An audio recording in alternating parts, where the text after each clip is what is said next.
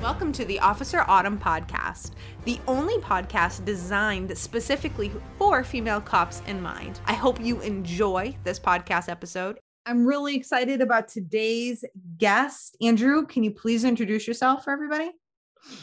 Yes, ma'am. My name's Andrew. I've been in law enforcement for 14 years, working on my 15th year, I guess. I don't know. I hate these things where you have to talk about yourself, right? In my career, I've done patrol the whole time. I've also handled a K-9 on patrol. My department has I guess, part-time SWAT team is the technical term for it. We're definitely not full-time, but we've done our call-outs. I've done that. I was a patrol supervisor, so I was a sergeant for a while. So I've kind of, if it's on patrol, I've kind of dabbled in it here and there. What kind of canine did you have? I'm interrupting, but I'm nosy. Oh, no worries. I had a German Shepherd. You did? Was it? What, did you have was he dual purpose or? Yes, we run all dual purpose dogs at our department. We had a couple that were bomb dogs and patrol dogs, but all our other dogs were narcotics and patrol dogs. My husband and I have 3 Belgian Malinois. Oh God. Yeah. How do y'all find the energy? Those dogs are wound tight as a snare drum. They take a lot of maintenance. Yep, they are. So keep going. Keep telling us about you. So patrol, K-9. Oh, okay. Yeah, I was a DT instructor. I'm also a brown belt in jiu-jitsu under Samuel Braga for Gracie Baja. Firearms instructor. I've been doing that since 2010, maybe. Recently got into competitive shooting, and I say recently, like 4 years ago, maybe. Mm-hmm. Right now I'm A class in carry optics and A class in limited, and I've still got a B class hanging around in single stack because I haven't shot a 1911 in like 4 years. So, I've got to work on that when I'm done with the carry optics. My goal is trying to make master this year in carry optics because red dots on handguns are kind of the new thing. I'm kind of a firearms junkie, so to speak. So what do you carry? What's your favorite? What do you carry off duty? Oh, I love M&Ps. Yeah? Smith & Wesson M&Ps. I've probably got 5 of them. Everything from a shield to a 5-inch to a 5-inch with a dot to a 4.25-inch with a dot to the compact version. I just like them. It's what I run in competition in those divisions. When I run limited, I run a staccato, and I really like those guns also. But it's I don't know. It's one of those things, like the old saying goes, it's the Indian, not the arrow. So, you can take a bone stock Glock and get pretty good with it if you just practice and you just try. Well, what makes you okay? I'm a big fan of Glock. I'm a basic bitch. So can you tell me why you don't like that? Oh, Glocks. Glock is a good handgun. It is a perfectly good duty gun. There's absolutely nothing wrong with carrying a Glock. Nothing wrong with it. Everybody carries a Glock.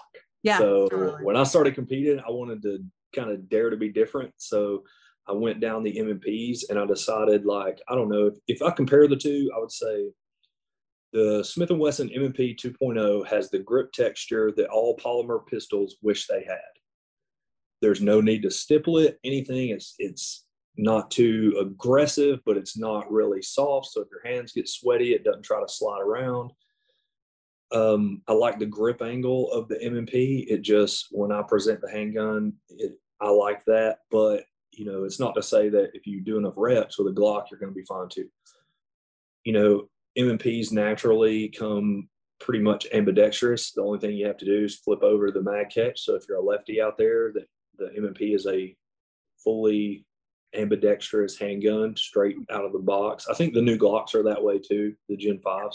Mm-hmm. So you don't have to do a whole lot to those either to make them ambidextrous. But yeah, I don't know. It's just one of those things. Everybody shoots a Glock. I like metal mags because I think they fall free a lot better instead of getting the old, Glock shake or the tactical mag flip, trying to get that plastic mag to slide on the plastic and get it out of the gun.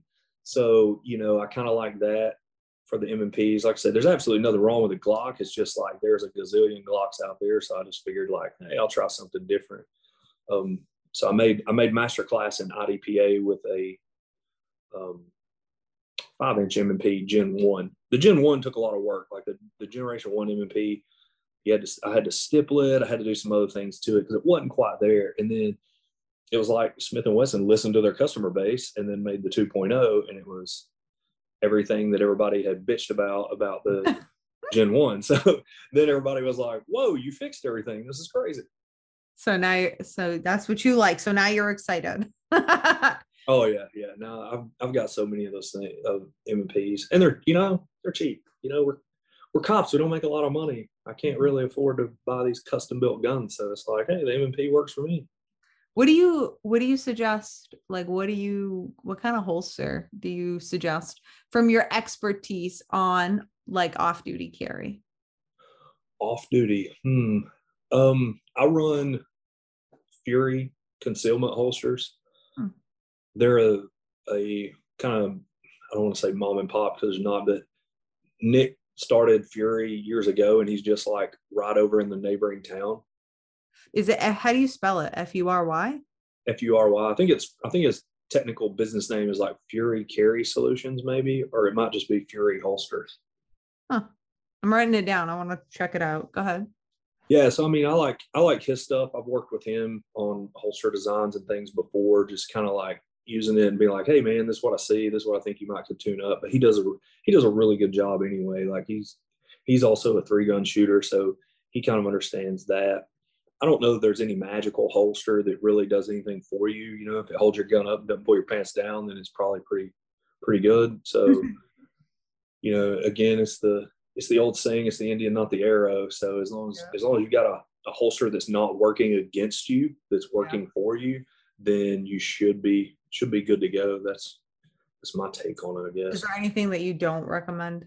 Like, is there like the paddle holsters? Are you like really against that? It depends. Paddle holsters, it depends on the paddle, the company, whether they designed it, because a lot of these holsters are really good for shooting, but they're really shitty for like grappling, for fighting over your gun. So it's got to be one that's durable to kind of take that force of someone trying to pull around on it, if that's something that concerns you. Some people may not be concerned about it for whatever reason, but it's just like, it's just like a duty holster. Mm-hmm. You got to have something that can hold up to somebody pulling on it while you're trying to fend them off, and not just going to break. And now all of a sudden they're holding your gun with it still in the holster, and you're having to fight over that mess. So, it really depends. It's kind of hard to blend that security versus speed kind of thing. Like maybe off duty, you may want a little bit more speed, because hopefully if you're, somewhat tactically sound, by the time Mr. Bad Guy notices you off duty, you probably already got your gun pointed at him. If you're in the bank and they go to rob it, they shouldn't immediately go, oh, well, that third person in line, there's a cop. They shouldn't know until they're facing the business end kind of thing. So you can sacrifice that, because the odds of you fighting over your gun in an off-duty situation are much less than on duty. Yeah, that's a good point. So tell us, let's talk about I want to go back. So, because we're going to talk about all things guns, because that's how I found you. But I want to talk also about like your defensive tactics and jujitsu and all of the things, because we have a lot of women who are listening to this. And so basically, I would say like a smaller statue female, like officer, whatever. So like, let's talk about it. Like, do you think that the martial art that every like cop should be taking is jujitsu, or what's your opinion on that? Absolutely jiu-jitsu 100%. If you can cross train, and if you've got a place that teaches Muay Thai or some striking art, that is a good thing to pair with it. But if you can only have one, right, you can only dedicate your time to one, then it pretty much has to be jiu-jitsu. There's really no substitute for it, especially without being the whole male versus female thing, but just smaller statured people versus bigger, stronger, potentially high on God knows what people, jiu-jitsu works. And it's like, I am 6'1", and I think right now, probably with this belly full of flat iron steak I just ate, I'm probably about 210. My instructor, Samuel Braga, is a 13-time world champion, and he is all of maybe 5'6", 5'7", and 150 pounds. Literally, he can beat me at will. I mean, at will. I've never even been close to passing his guard. My game is nowhere near the level of his, even though, you know, if we go lift weights or bench press, I'll bench press a lot more weight than him. It means his technique is so good that it really doesn't matter how strong I am. I just wind up using my strength to get myself in a whole lot of trouble. And so that speaks to, yes, if you become technical enough, if you become good enough, you can negate a lot of people's strengths. So it really doesn't matter whether you're male or female. It's like, plus jiu-jitsu just puts you in a good spot, right? So if you're in a department and you're fighting a guy and you're a smaller statured officer, you know your fight, you really are going to have to survive. Like I said, this depends on the department, for a few minutes, right? You're not going to probably be laying there for an hour, but probably a few minutes. Yeah. So if you're training regularly, like, a few minutes is nothing. You know, you're used to 5-minute rolls, 10-minute rolls with guys, and, you know, you're basically simulating a fight as close as you can get without actually injuring each other. And so when you get into a real fight, you find out that, like, I tell people all the time, jiu-jitsu is poison in the well. It does not take a lot. Like, a little jiu-jitsu against somebody who knows nothing goes a long way. Like, you know, you could be a blue belt and rolling with brown belts and purple belts and black belts and, you know, getting smashed in class. And you're just like, man, you know, some days you leave and be like, man, I just suck at jiu-jitsu. And then you go get into a tussle with somebody who knows nothing, and you're going to seem like a jiu-jitsu god to that person. Yes. They're going to be like, I couldn't do 100%. Anything with this guy. Like, this guy was all over me like a little spider monkey. 100%. You know, and I always say too, that there's no shape like fighting shape, right? So, like, obviously we want everyone to be in shape. You know, you need to be fit. You got to be able to do all the things. But, you know, if you aren't actually fighting, whether it is jiu-jitsu, you know, like you said, Muay Thai, or, you know, I talk about Muay Thai kickboxing, I talk about boxing. I think it's important that every officer has been punched. You need to get punched in the fucking face, like, legit, because you don't need that to happen on the job, because you have got to learn how to work through that, you know? And absolutely. And if you haven't seen Stars, that's what's going to happen right before you fucking get knocked out. If you have not seen the light, if you have not seen Stars, you need to go and train. And so I talk a lot about that. And I tell, you know, a lot of women, like, because, you know, the thing is, Andrew, like, just being straight, like, for somebody who's never trained, right? Like, I've been training since I've been 5. So going and getting on a bunch of mats with a bunch of sweaty ass, big fucking dudes, I don't care. I'm like, whatever, let's do this. You're going to whoop my ass. It's good. Like, you know, but for a lot of women, that is extremely intimidating. Okay. And so I'm like, all right, well then, if you don't want to start in jiu-jitsu, go start by Muay Thai or boxing, and just at least build some confidence by learning how to strike. You know what I mean? What's your thought? Yeah, I think jiu-jitsu, it's a very, I don't know, just the design of how it's taught doesn't really, trying to think of the words, it doesn't really help you as a beginner, so to speak, right? It does not. You know, people will come around and they'll help you, but let me tell you, like, me and a friend of mine, Cody, he's going to get his 2nd degree in his black belt this year. We talked about the same thing. It's like, man, because I've been doing jiu-jitsu since like 2004, but I've had like these long breaks sometimes, you know, like I'll fall out of it for like a year or 2 or 3, and then I'll come back and all this. And it's like, finally, I'm back in it. I've developed this love for it that I didn't have before. And so, you know, we talked about it, and it was like, yeah, man, when we started jiu-jitsu, like, jiu-jitsu went like this. You walked in the door because you thought you wanted to learn jiu-jitsu. you got your ass beat for a good 6 or 8 months all the time. You're trying to learn, but you're just so far. That's when you start realizing you're just so far behind these guys. You are just so far behind them. And then, after about 6 or 8 months, a couple other, new people come in and you're like, okay, now I can kick their ass. And so it's like, it just is this whole thing of like, you almost have to go through this 6 or 8 months of like, you don't know shit and you're just kind of getting submitted all the time. And no matter what you do, it's not working. But it's like, I don't know that there's a way around that. I think you just have to like saddle up. There's no such thing to me is in like jujitsu for cops, because I don't believe in teaching everyone, hey, these 10 techniques, because if you don't understand fundamental basic level jujitsu, then I don't give a shit if you know 100 techniques, that you can memorize. If you can't start stringing them together and you can't start, working your way from close guard to sweep into top position to, a Kimura grip on your opponent's arm, and especially for cops, getting them face down, getting an arm behind their back and starting to cuff them up. If you don't have that foundation of how to get from bottom to top or how to defend yourself from your back, then all of these weapon retention techniques and all this other stuff that's based in jiu-jitsu isn't really going to help you, because you don't understand the general concepts of leverage, So it's kind of like you just got to get in there and roll around, and it's good for you. It's like when you get in a real fight, it's not going to feel that much different. And it's true. Do you know who David Goggins is? Do you follow him? Yeah, I know David Goggins. I don't know him personally, but I know who he is. Yeah, I've read his book. Me too. I love him. And so, but it's jujitsu is kind of like the Goggins mindset, right? Like and it's so true. It is so fucking true.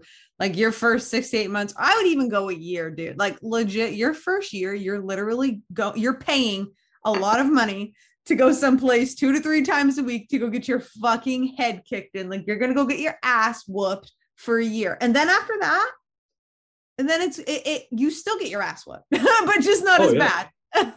The ass kickings never stop. Like, no. It's just because you become a higher belt, there's always another belt higher. There's guys that are, competing, guys and gals that are competing, and they're a lot of times on a different level too. Like I don't compete in jiu-jitsu. I spend enough money competing in USPSA and IDPA and stuff that it's like jiu-jitsu is more of just like, I enjoy it. Yeah. But it's more of a hobby for me. Like I'm not going to go sign up and try to win worlds. But a brown belt that's trying to win worlds, yeah, dude, I'm gonna probably get my ass beat by that guy. And it's like my only goal for him is like, hey bro, I hope I gave you a good workout, and help you get conditioned for worlds, because my technique's probably not going to be quite at that level yet. But I think you just get more comfortable with it. But like I said, as soon as you've been in jiu-jitsu a year or two, if you're like something like a blue belt or a 4-stripe white belt, and you go out here on duty and you get into some little skirmish with a drunk or something, not some fight for your life, but just like somebody who just is resisting and they just don't want to go to jail. Yeah. Like you're going to take them down at will. You're going to manhandle them at will, or woman handle them, whatever the term is, right? You're just going to manhandle. Don't you worry about it. You're going to technique the shit out of this person, and they're not going to have a clue what went on. Yeah. And if you're a female officer, they're gonna have to go tell their buddies they got their ass kicked by a girl, which none of them want to do in jail. But it's like you're gonna work them, and you're just gonna be like, wow, that just wasn't that hard. I'm learning more jiu-jitsu than I thought, because you're used to going against people who know jiu-jitsu, at least know some level of it. And when you find somebody who doesn't know anything, it's like you almost feel sorry for them, because you're like, come on, dude. You're like, come on. Your use of the force is going to be way more tame, because you're like, man, I just don't want to get my uniform dirty. Like, you're not stressing me at all, kind of thing.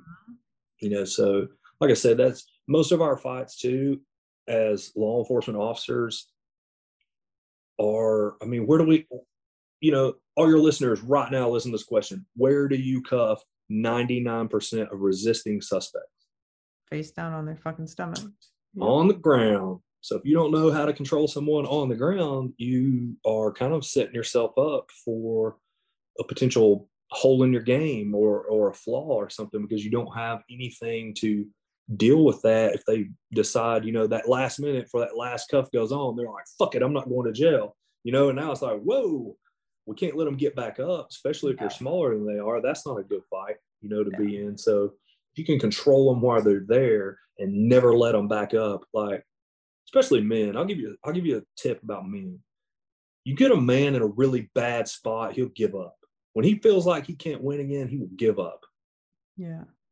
Every suspect I've only had to fight one guy in all the way into handcuffs, like literally, trying to get both his hands together and click them.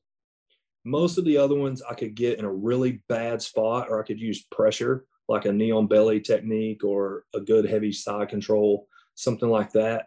And eventually you hear them, okay, and it's like, roll over, pal. Yeah. Men are just like that. So, I don't know about the few women I've had to tussle with. Y'all are out there, buddy. If y'all are mad, watch out. Yep. A dude, if you grind him a little bit on the, you get a little pressure on him after he can't breathe real good for 30 seconds. He's like, okay, dude, I give up. I'm done. I'm done with this.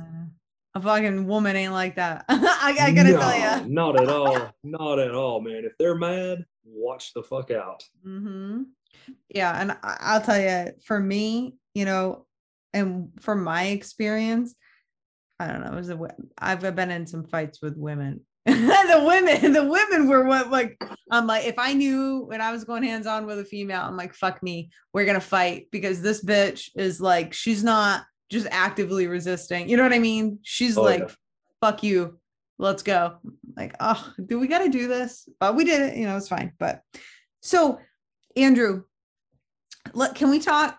And I'll talk jujitsu all night long with you. I really like listening to you talk about it, but I wanted to talk to you about firearms and shooting. And I want to talk about like anything you have to say about it. I really want to educate, anybody listening about firearms and how it seems very intimidating. Like it just does, because you have to understand the majority of women, we don't grow up, not all of us, because there's some of us who live in the South like you, clearly. And like these girls wake up, like, they have shotguns when they're like fucking 2, but like, there's a lot of us that really don't.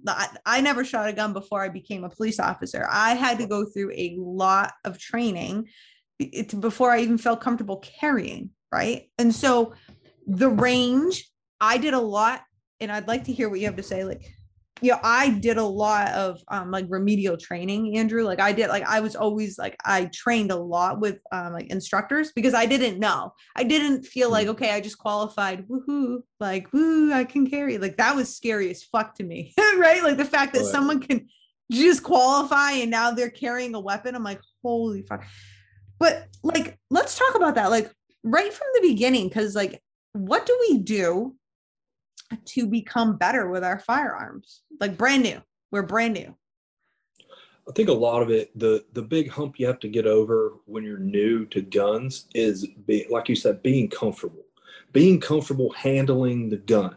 Because, if you listen to all the bullshit in the media and everything else, you literally think like, if I lay this Glock down and I turn my back on it, this fucking thing's going to get up and try to kill me.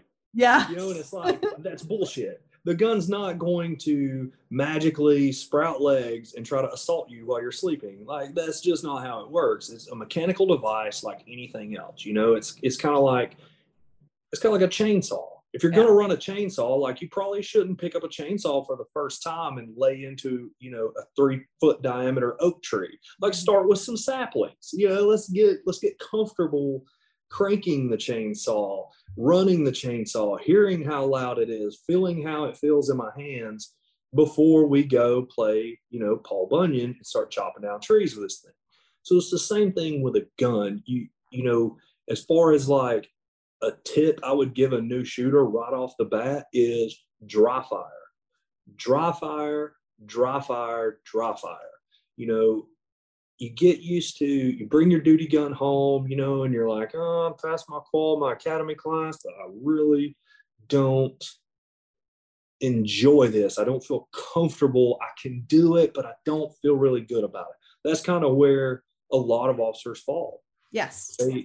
They can do it if they have to, give an infinite amount of time on a range, but they don't really, it's not enjoyable because they're simply just not comfortable with it. Yeah. And, you have to understand the motivation of your department too. Departmental motivation to train you to pass a qual is simply nothing more than to limit their exposure to liability. Mm-hmm. They have to have every officer go through this qual so that they are limiting themselves in liability. Now, that does not mean that their job or their motivation is to make you a really good shooter. Yes. Their job and motivation is simply money and liability. They do not want to open themselves up to liability. Mm. I've argued for years till I'm blue in the face that if you train officers to be good shooters, the qual will take care of itself.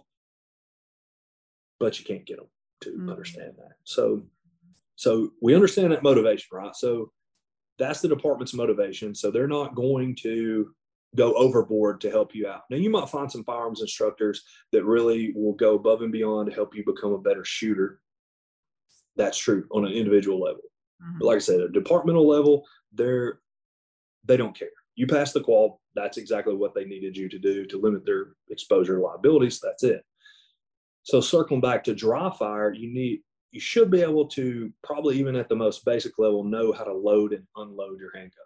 Mm-hmm. So you want to unload it in your house, unload it, unload the magazine, check it to make sure it's unloaded, check it again to make sure it's unloaded, check it again to make sure it's unloaded, unless you like to patch drywall.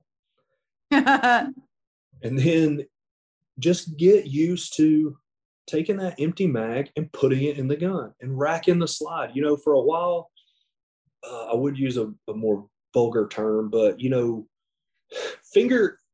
play with your fingers, with your gun, put your gun in your hands, Andrew, you move can the slide. Fuck. It's okay. Yeah, fuck your damn gun. Like, it's unloaded. Once you're 1000% sure this thing is unloaded, there's no ammo around, take the loose ammo, put it somewhere else, take all the loaded mags, put it somewhere else. Just start with your empty duty gun and an empty magazine that you're 100% sure is empty. And just get used to, what's the procedure to load it? Okay, I put the magazine in, I rack the slide. Cool, okay. And you just get used to all the buttons. Just get familiar with how it basically operates. Then you can start progressing into, okay, well, I'm going to now take this empty gun, I'm going to put it in my duty holster, and I'm going to practice my draw. I'm going to get used to, in a nice, smooth motion, putting my hand on my gun, disengaging the retentions, and getting it out. And you want your gun to go from point A, the holster, to point B in front of your face with your sights aligned on the target in one motion. I don't want to be fishing around for my sights at the end where I'm having to move the gun up, down, all around, trying to find my sights. I want it to go from A to B, and when it lands in B, the only thing left that I want to have to do is maybe clean up my sight picture a little bit, depending on the shot difficulty, or press the trigger, or do both of those simultaneously. Mm-hmm. I shouldn't be, by the time it hits point B, I shouldn't be that far away from a shot if I need it. And then you start going faster. And you start pushing that pace. Because what we're all trying to achieve is a level of what's called subconscious competence. And so what I tell people is, if you can reach subconscious competence with your gun, basically means, on the street, you see some dude lift his shirt and drop his hand down there because you see this gun in his waistband. So you got the stimulus of, this guy's got a gun, I need to get mine out, that you don't think about anything. All of a sudden, boom, the gun is in front of your face, in your hand. Yeah. And you're on him, and now you're negotiating through the sights if the opportunity presents itself, or you're firing, or you're addressing the threat however it has to be addressed. Yeah. But you're quick. You gotta be fast. A lot of times in law enforcement, they treat accuracy and speed like these things are two polar opposites, and they're really not. You have to have both. So how do you have both? What do you do? What drills? You get to Carnegie Hall, practice. Yeah. It just it's all practice. And dry fire is a huge proponent.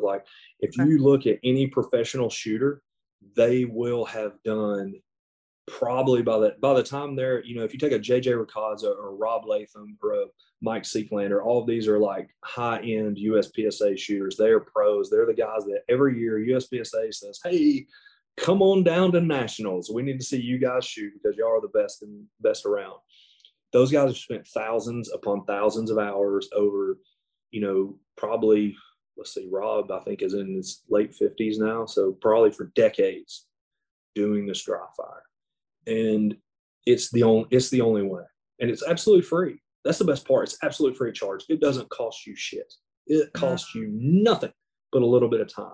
And you will find that, you know, even 15 to 30 minutes a day will go a ridiculously long way. Like you'll get, if you did 15 minutes a day from now, and we'll even give you the weekends off. Monday through Friday, you do 15 minutes a day. Then by the time your qual comes up next year, you won't even blink when it comes time to draw.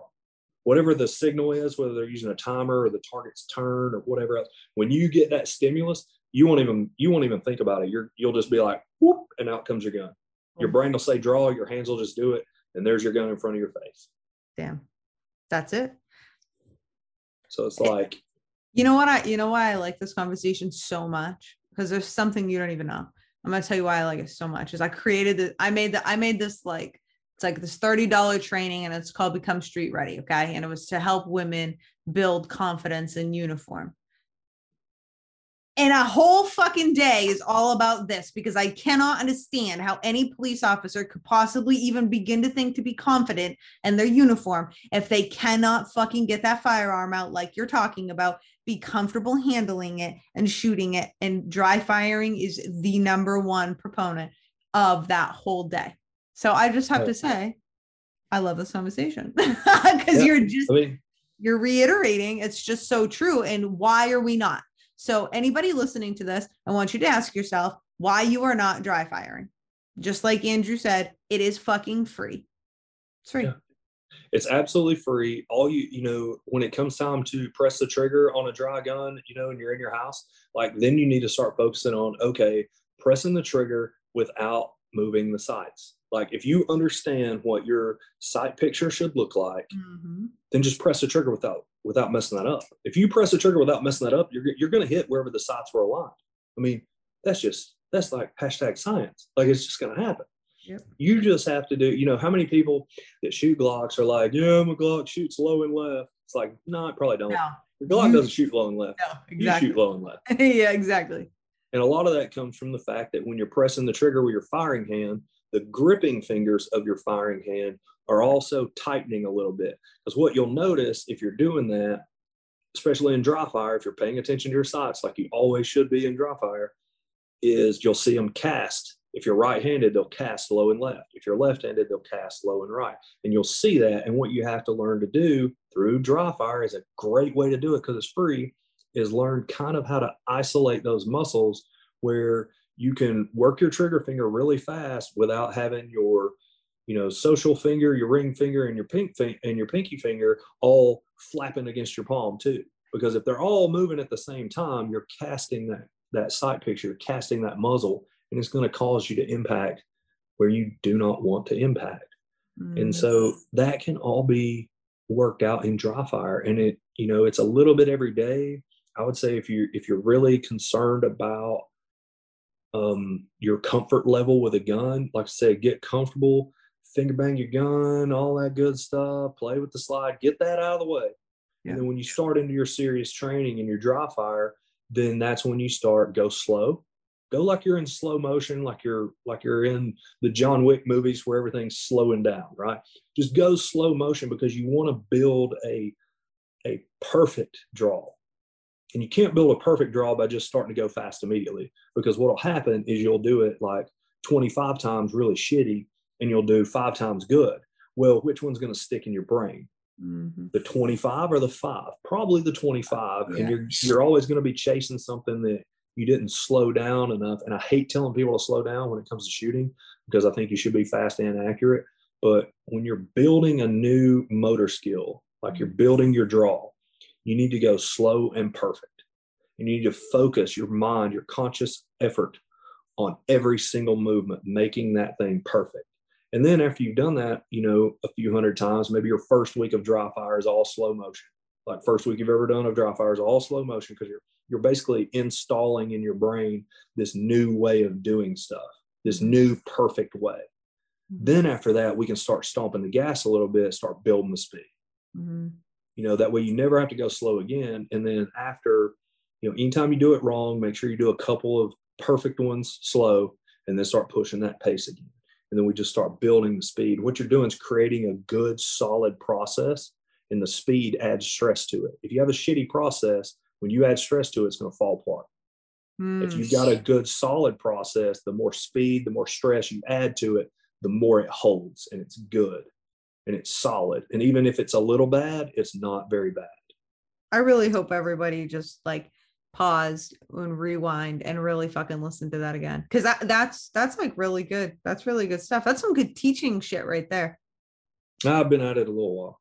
My hardest part is like the hardest part for me in teaching firearms is because I'm so like, I guess, addicted and obsessed with it, is like somebody asking me something about shooting, and it's like drinking from a fire hose. I'm like, oh, you want to know about shooting? Here you go. And I just like everything I ever know, because like, I feel like there's so many shitty LE firearms instructors out there. I feel like they treat it, there's an ego involved. And like, to me, I don't really have that much of an ego about shooting, especially teaching. Like, I feel like I'm on this train. I'm on my path to become a master class, maybe even a GM. When I hit master, I'll decide if I want to really chase the dragon or not. But, and if somebody else comes up with like, hey, I want to come shoot competition with you, I want to come shoot USPSA with you, I'm like, come on, bro, here we go. Like, get on this train with me. And it's like, boom, it's like, I'm super excited about, like, come on, man, like, bring your duty gear. If you don't have any other holster, they'll let you shoot from it. Fuck it.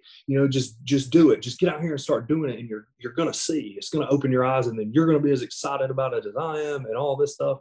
And, it's really hard for me the hardest part is just not turning the fire hose on you and being like, here it is, here's all of it, all at once. You have to kind of temper that based on where the shooter is, because like, if you can't hit if a shooter is having a hard time hitting a target static, then probably moving and shooting is not a skill they should try to tackle just yet.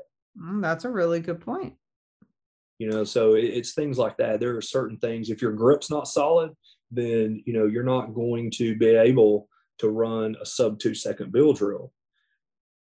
I don't know. Well, your listeners may not know. A bill drill is you're basically standing static 7 yards from a USPSA target, and on the buzzer, you draw and fire 6 shots.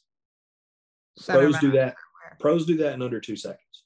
Wow. From the draw. Like, my average is probably 1.7 to 1.8. If I really stomp the gas, I can get down in the 1.6, 1.5 from my competition setup, not a duty holster, right? So I always tell people too, is like, you got to start pushing the speed. We can't ignore it, because you cannot shoot enough. Have you ever heard the term, like, from a firearms instructor, like, oh, don't worry about it, speed will come? Yeah. Speed will come. Speed will not knock on your door one day and be like, hey, I'm Speed, I'm here, it's time to go fast. Oh no, that doesn't happen? No. You can't shoot enough 3-second bill drills to shoot a 2-second bill drill. You can shoot 1,000 3-second bill drills, and one day you're not just going to wake up and shoot a 2-second bill drill. You have to try. You have to try to go fast. There's no way around it. Yep. Even like with the adrenaline, you know what I mean? I think that's where I think that's where police officers get confused, as I think that the idea, it's kind of the same, Andrew, is like, we can even link it back to like fighting, right? Is that, oh no, I'm going to be fine because I'm going to get like that adrenaline, like it's going to come. And like, because if I'm in a shoot, or if I'm in a situation, like, I'm going to be able to go fast, or I'm going to be able to fight, and I'm going to have all this strength. Yeah. It doesn't work like that. You'll hear them in jiu-jitsu all the time. I don't need jiu-jitsu, I just see red, bro. It's like, that doesn't work. That doesn't work at all. Like, some dude who knows jiu-jitsu, 2 dudes go to fighting, and one of them's the I'm just see red, bro guy, and the other one's like a purple belt in jiu-jitsu. The purple belt's going to destroy him, like completely just destroy him. It's not going to be very much of a fight. And, back to the building solid process things, the same thing in shooting. If you don't build solid processes, or processes. I don't know. I'm from the South. I don't know if I use the right words or not. It's okay. If you don't do it right, it's like if you don't build the right process, then dumping that adrenaline and stress on it is just going to crumble your process. Yeah. So your draw, if you have a shitty draw, is going to get shittier. Nothing gets better with adrenaline. It gets a little worse. Yeah. So my reasoning is if I drive my skill level so high that the adrenaline dumps, this all becomes real. Somebody's trying to kill me. If I can perform 80% of that, I want 80% of that to be totally dominant. I don't want to win a gunfight because you can win a gunfight by simply just living, simply surviving. Somebody puts their finger in a bullet hole or puts a tourniquet on the right limb. You could survive, you could win. I want it to be, and I want all the officers I train to completely, if it's a gunfight, I want you to absolutely dominate. Yeah. And like I said, your skills are going to degrade a little bit and that's the thing too. I have a law enforcement training. Sometimes it's like, they act like, oh, the adrenaline dumps and everything's going to go away. You're going to be this fucking crab claw guy trying to grab your gun and it's all just going to be bullshit. It's all going to go. That's not the truth. That's not the truth. Your skill, you won't perform 100% of what you're capable of. So you have to keep driving your 100% high so that 80% is totally dominant. That's good. All these pro shooters, if you get into a gunfight with them, even if you're a cop and you're like, I do this for real, dude, they'll kill you. You go to a force on force class with a dude who does USPSA a lot, they'll kill you. Like they are no joke. Like, sure, I'm sure some stress if it were really real, real bullet holes getting put in people. But you really don't want to push that skill because you'll start seeing the gap in their skill and somebody who doesn't push themselves on a regular basis is something totally different. Can we just talk about that for a minute? Like, as we're talking, I mean, we're really talking to you is definitely talking to somebody who obviously competes at a very high level, both, in your self-defense of like with your firearms and like your bare hands, right? Why do you think, I just want to go over this. Why do you think that law enforcement is a culture? Why are we not all like that? Like, why is the culture like, I mean, it literally is, well, I qualify 2 times a year, I take DT. Well, and I'm going to tell you in Maine, because I was a defensive tactics instructor when I was full-time on the road at the academy. And I'm going to tell you right now, we didn't even have yearly refreshers, or maybe we did. We had one yearly, like 4-hour block that we would teach at our PD. Like, great, bravo. I don't know what that's going to do. Are you talking from an individual cop perspective or from a department perspective? I don't know, whatever you want to answer. I mean, the department's pretty easy. They just like, it's the same way with any of their training. It's all to check a box to decrease their exposure to liability for the most part. Now, there's probably some great sheriff's departments out there because sheriffs are elected, not appointed. And there's probably some great police departments out there with chiefs and everything that are of that mindset of, I want to make my product, my officers on the street, I want to make my product better, and this is how I do it. But the far and wide majority of departments simply just don't want to have to deal with lawsuits. They want to decrease their liability exposure, and that's all they do. So that's why you have yearly firearms and yearly or biannual DT and all of that shit. That's a liability check mark is all that is. On an individual level, it's ego. It's all ego. Like, I don't know how many officers, a friend of mine is our head DT instructor. His name is Tim. He is an absolute savage brown belt, like an absolute savage. Like he is into jiu-jitsu like I'm into guns. Yeah. Like he's obsessed with it. And he is an absolute monster, an absolute savage. And I mean, other cops will tell him like, oh, well, I'd just punch him. I'd just punch. And it's like, you get on a mat with Tim and try to punch him.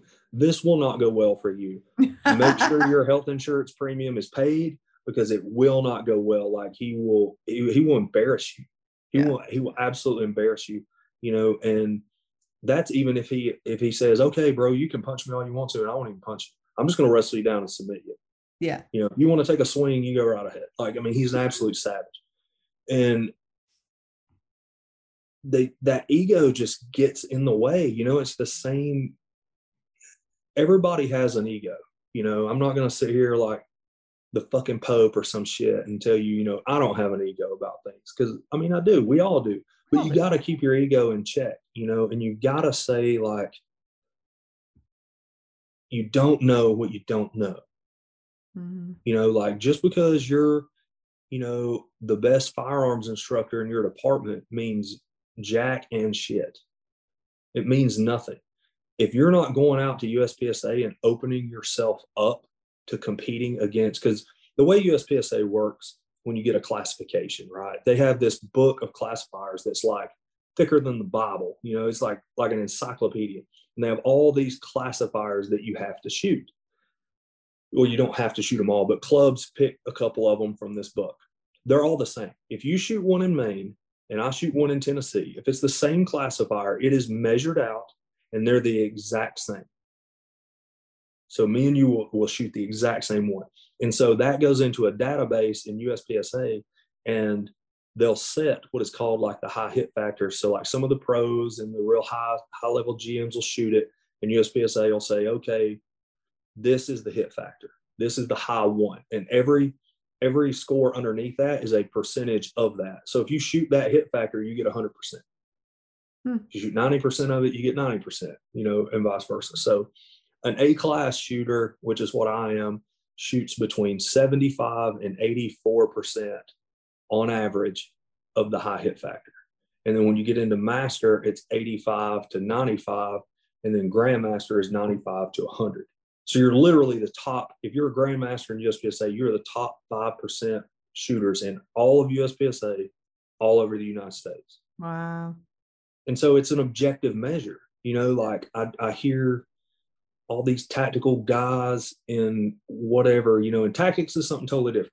The physical act of shooting is simply shooting. Shooting is shooting, whether you're shooting a paper target or a bad guy or an animal. If you're hunting, shooting is shooting. The gun doesn't have a damn clue what it's pointed at. Only you do.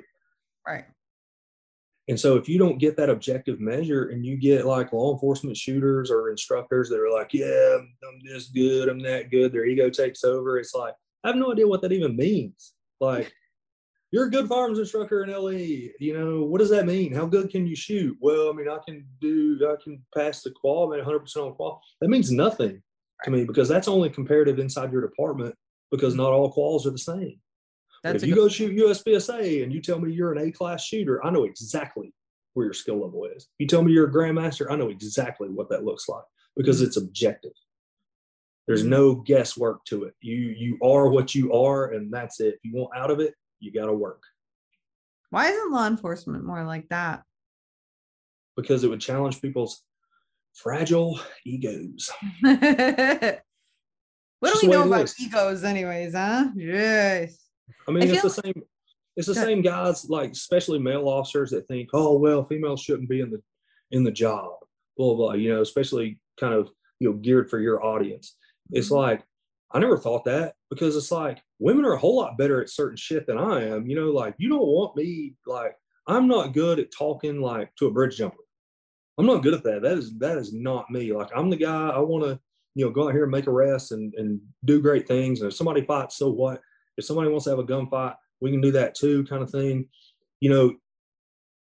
I'm just not good at like being emotional with strangers, and women typically being more in touch with their emotions can do that. Like, I've seen female investigators get confessions out of people just by kind of, she calls it mothering them. She mothers them. And she will get them to confess to shit you should never confess to as a cop. You should definitely have a lawyer and not tell the cop shit because you did it, and she'll just get it out of them. And they'll confess to the tune of, spending the next 30 years behind bars. And they'll just tell her because she knows how to use that against them. Use that, I understand, and the emotional part of it, and just drags out. And these idiots confess things that put them in prison for the rest of their damn lives. And it's like, I'm shocked. Like, to me, it's just, y'all are just better at a certain aspect of the job. The certain aspect of humanity, so to speak. Like, You don't run crying, as a male especially, you typically didn't run crying to your dad when you fell down and skinned your knee. You went to your mom. Why? Because you're looking for emotional support. You weren't looking for like rub some fucking dirt on it and get back on your bike. That wasn't what you were looking for. Exactly. I was listening. I gotta tell you this. So I was listening to a podcast, got sent to me, and it was some jujitsu guys, and they were talking about. I think some were former military, and they were talking about how like women don't belong. They don't belong in special forces, and they don't belong in law enforcement. I'm not going to get into that part with you, but the thing they brought up was, and I just want to say this, Andrew, too, and is I'm huge on equality, right? So I do not believe in two separate standards, male and female. I believe there should be a police officer standard. And if a cop can pass the fucking standard, or if a person can pass that standard, they can be a cop. Like, that's how it's like, that's what I believe. But like, what are your thoughts on like jujitsu, or even, I think firearms obviously isn't, I think a person can learn to shoot, right? It doesn't really matter like if they're big or small or whatever. I'm sure you've got tons of, I know there's a lot of females that are professional shooters that'll just like blow everybody out of the water. But as far as like jujitsu, if a woman is highly trained, like you said, like your instructor is like 5'6", 150 pounds. Yes, he's a male, but like, do you think, what are your thoughts on that? Can she handle herself? Do you think that's even if she can, you know what I'm saying? Or do you think that there is a huge disadvantage? It depends on how you look at it, right? All things being equal, if you got the same skill level, like you take a male and female that's been in jiu-jitsu the same amount of time, they come to the same classes, they've even probably developed their game in kind of two different maybe paths, because certain techniques work for different people than they do for others based on strength, limb length, even the length of your arms and legs. Certain things are going to work better for you than somebody with shorter arms and legs, kind of thing. All things being equal, then we just simply are in biology, right? Males in general, from a biological perspective, are stronger than females. But if they're not equal in technique and she is better technical wise, it's going to hurt him. Mm-hmm. She's going to put a hurting on him, because there is enough technique, and jiu-jitsu is not a magic pill by any means. Any officer, if I had to go fight a, professional football player that was 6'6", 300 pounds of chiseled steel and iron and muscle, I'm going to have a fucking problem. That's still a problem, because the strength difference is so great and so vast.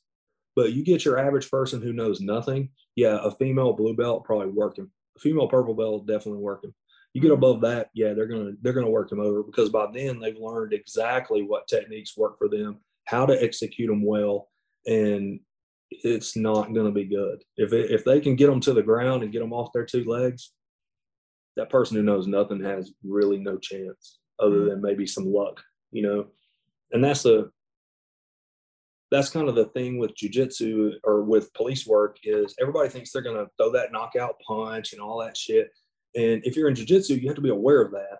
You have to be aware of the fact that everyone has a puncher's chance. They could be the most unskilled, my dad's a lawyer, college student, and I'm just out here PI. They have a chance.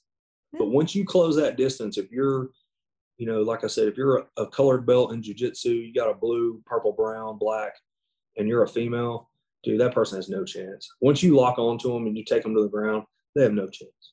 Yeah. None. And, Joe Rogan, even on his podcast, has said the same thing. It's like, most people just simply, it's a lack of understanding. It's the old, you don't know what you don't know, right?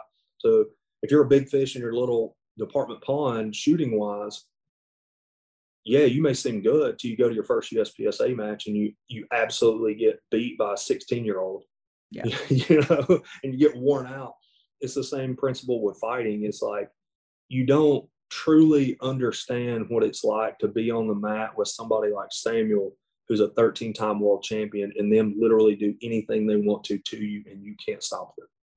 Mm-hmm. Until you experience that, you really can't even begin to speak negatively of jiu-jitsu.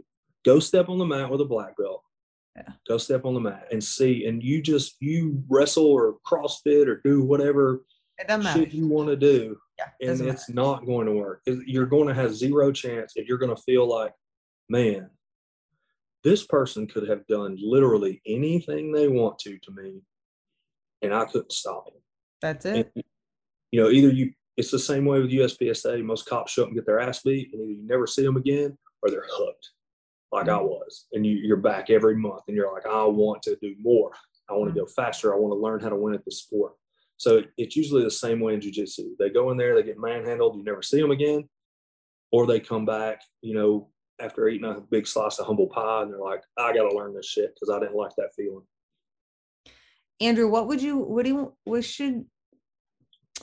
if I could fucking talk now, what would you want to leave our listeners, predominantly women? What would you want to leave them with today? We've talked about a lot of things, I think very helpful things. What do you want to tell them? Probably the same thing I would tell a lot of cops, but probably more emphasis, because, just the average woman is smaller than the average man. So you're at a size disadvantage. So don't be afraid to go train jiu-jitsu.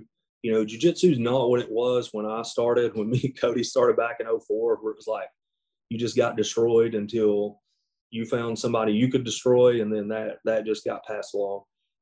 Instructors are a lot more helpful now. There's a lot more classes. You can look at, your fundamental class, go to your nearest Gracie Baja school. They have a set curriculum.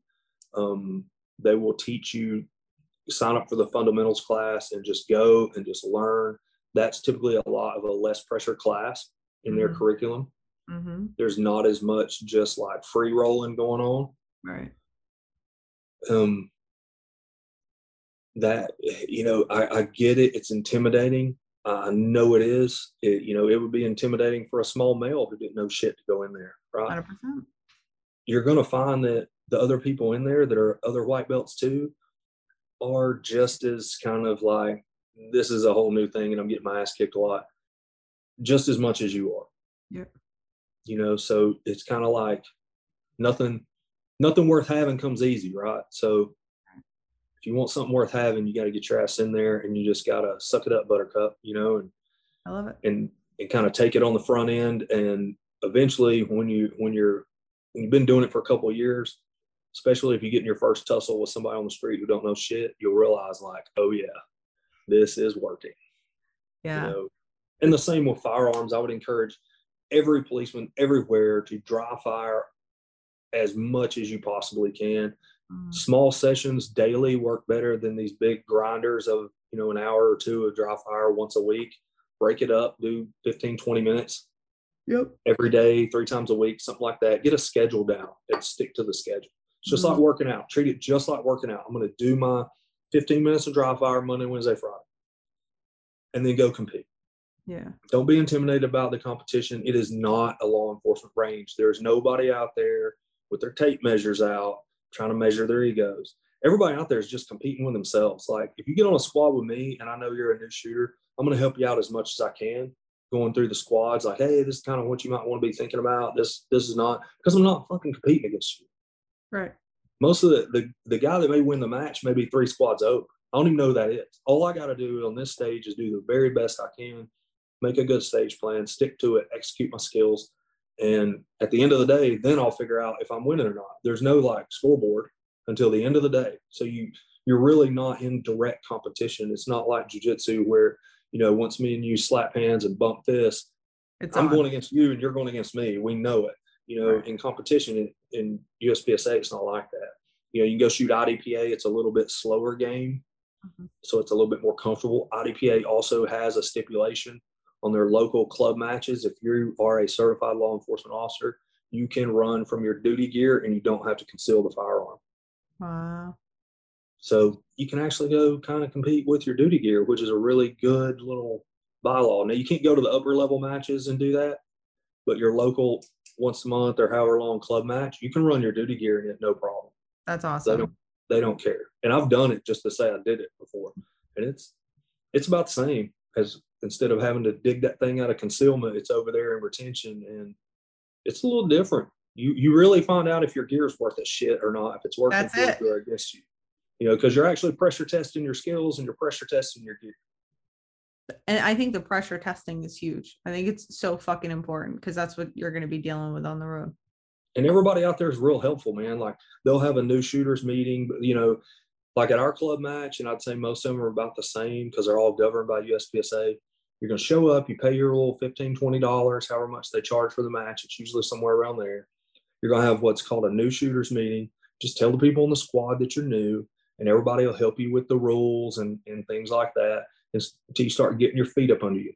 And then, you know, once you start learning the rules and you start actually competing, you're doing your dry fire, that's when you really start noticing your skill develop. And it'll develop quickly.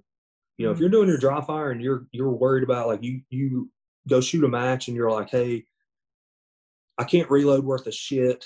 My draw was really slow. I can't seem to hit shit beyond 10 yards. If you go work on those and you come back next month and you repeat that process every month, dude, in 6 months or a year, you're going to look back and be like, man, I sucked so bad. And now I don't suck nearly as bad anymore. Like, it's going to be noticeable improvements. Yeah. I think that's amazing advice. And I'm really glad that we're giving it.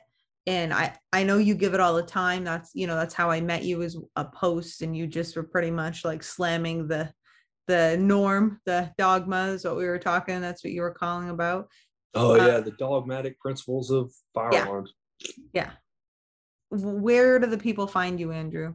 Like, if you're still on social. Yeah, if I don't bail from social media, which I'm down now to just Instagram, and it is Armed Threat Solutions on Instagram. Obviously the @ goes in front of that.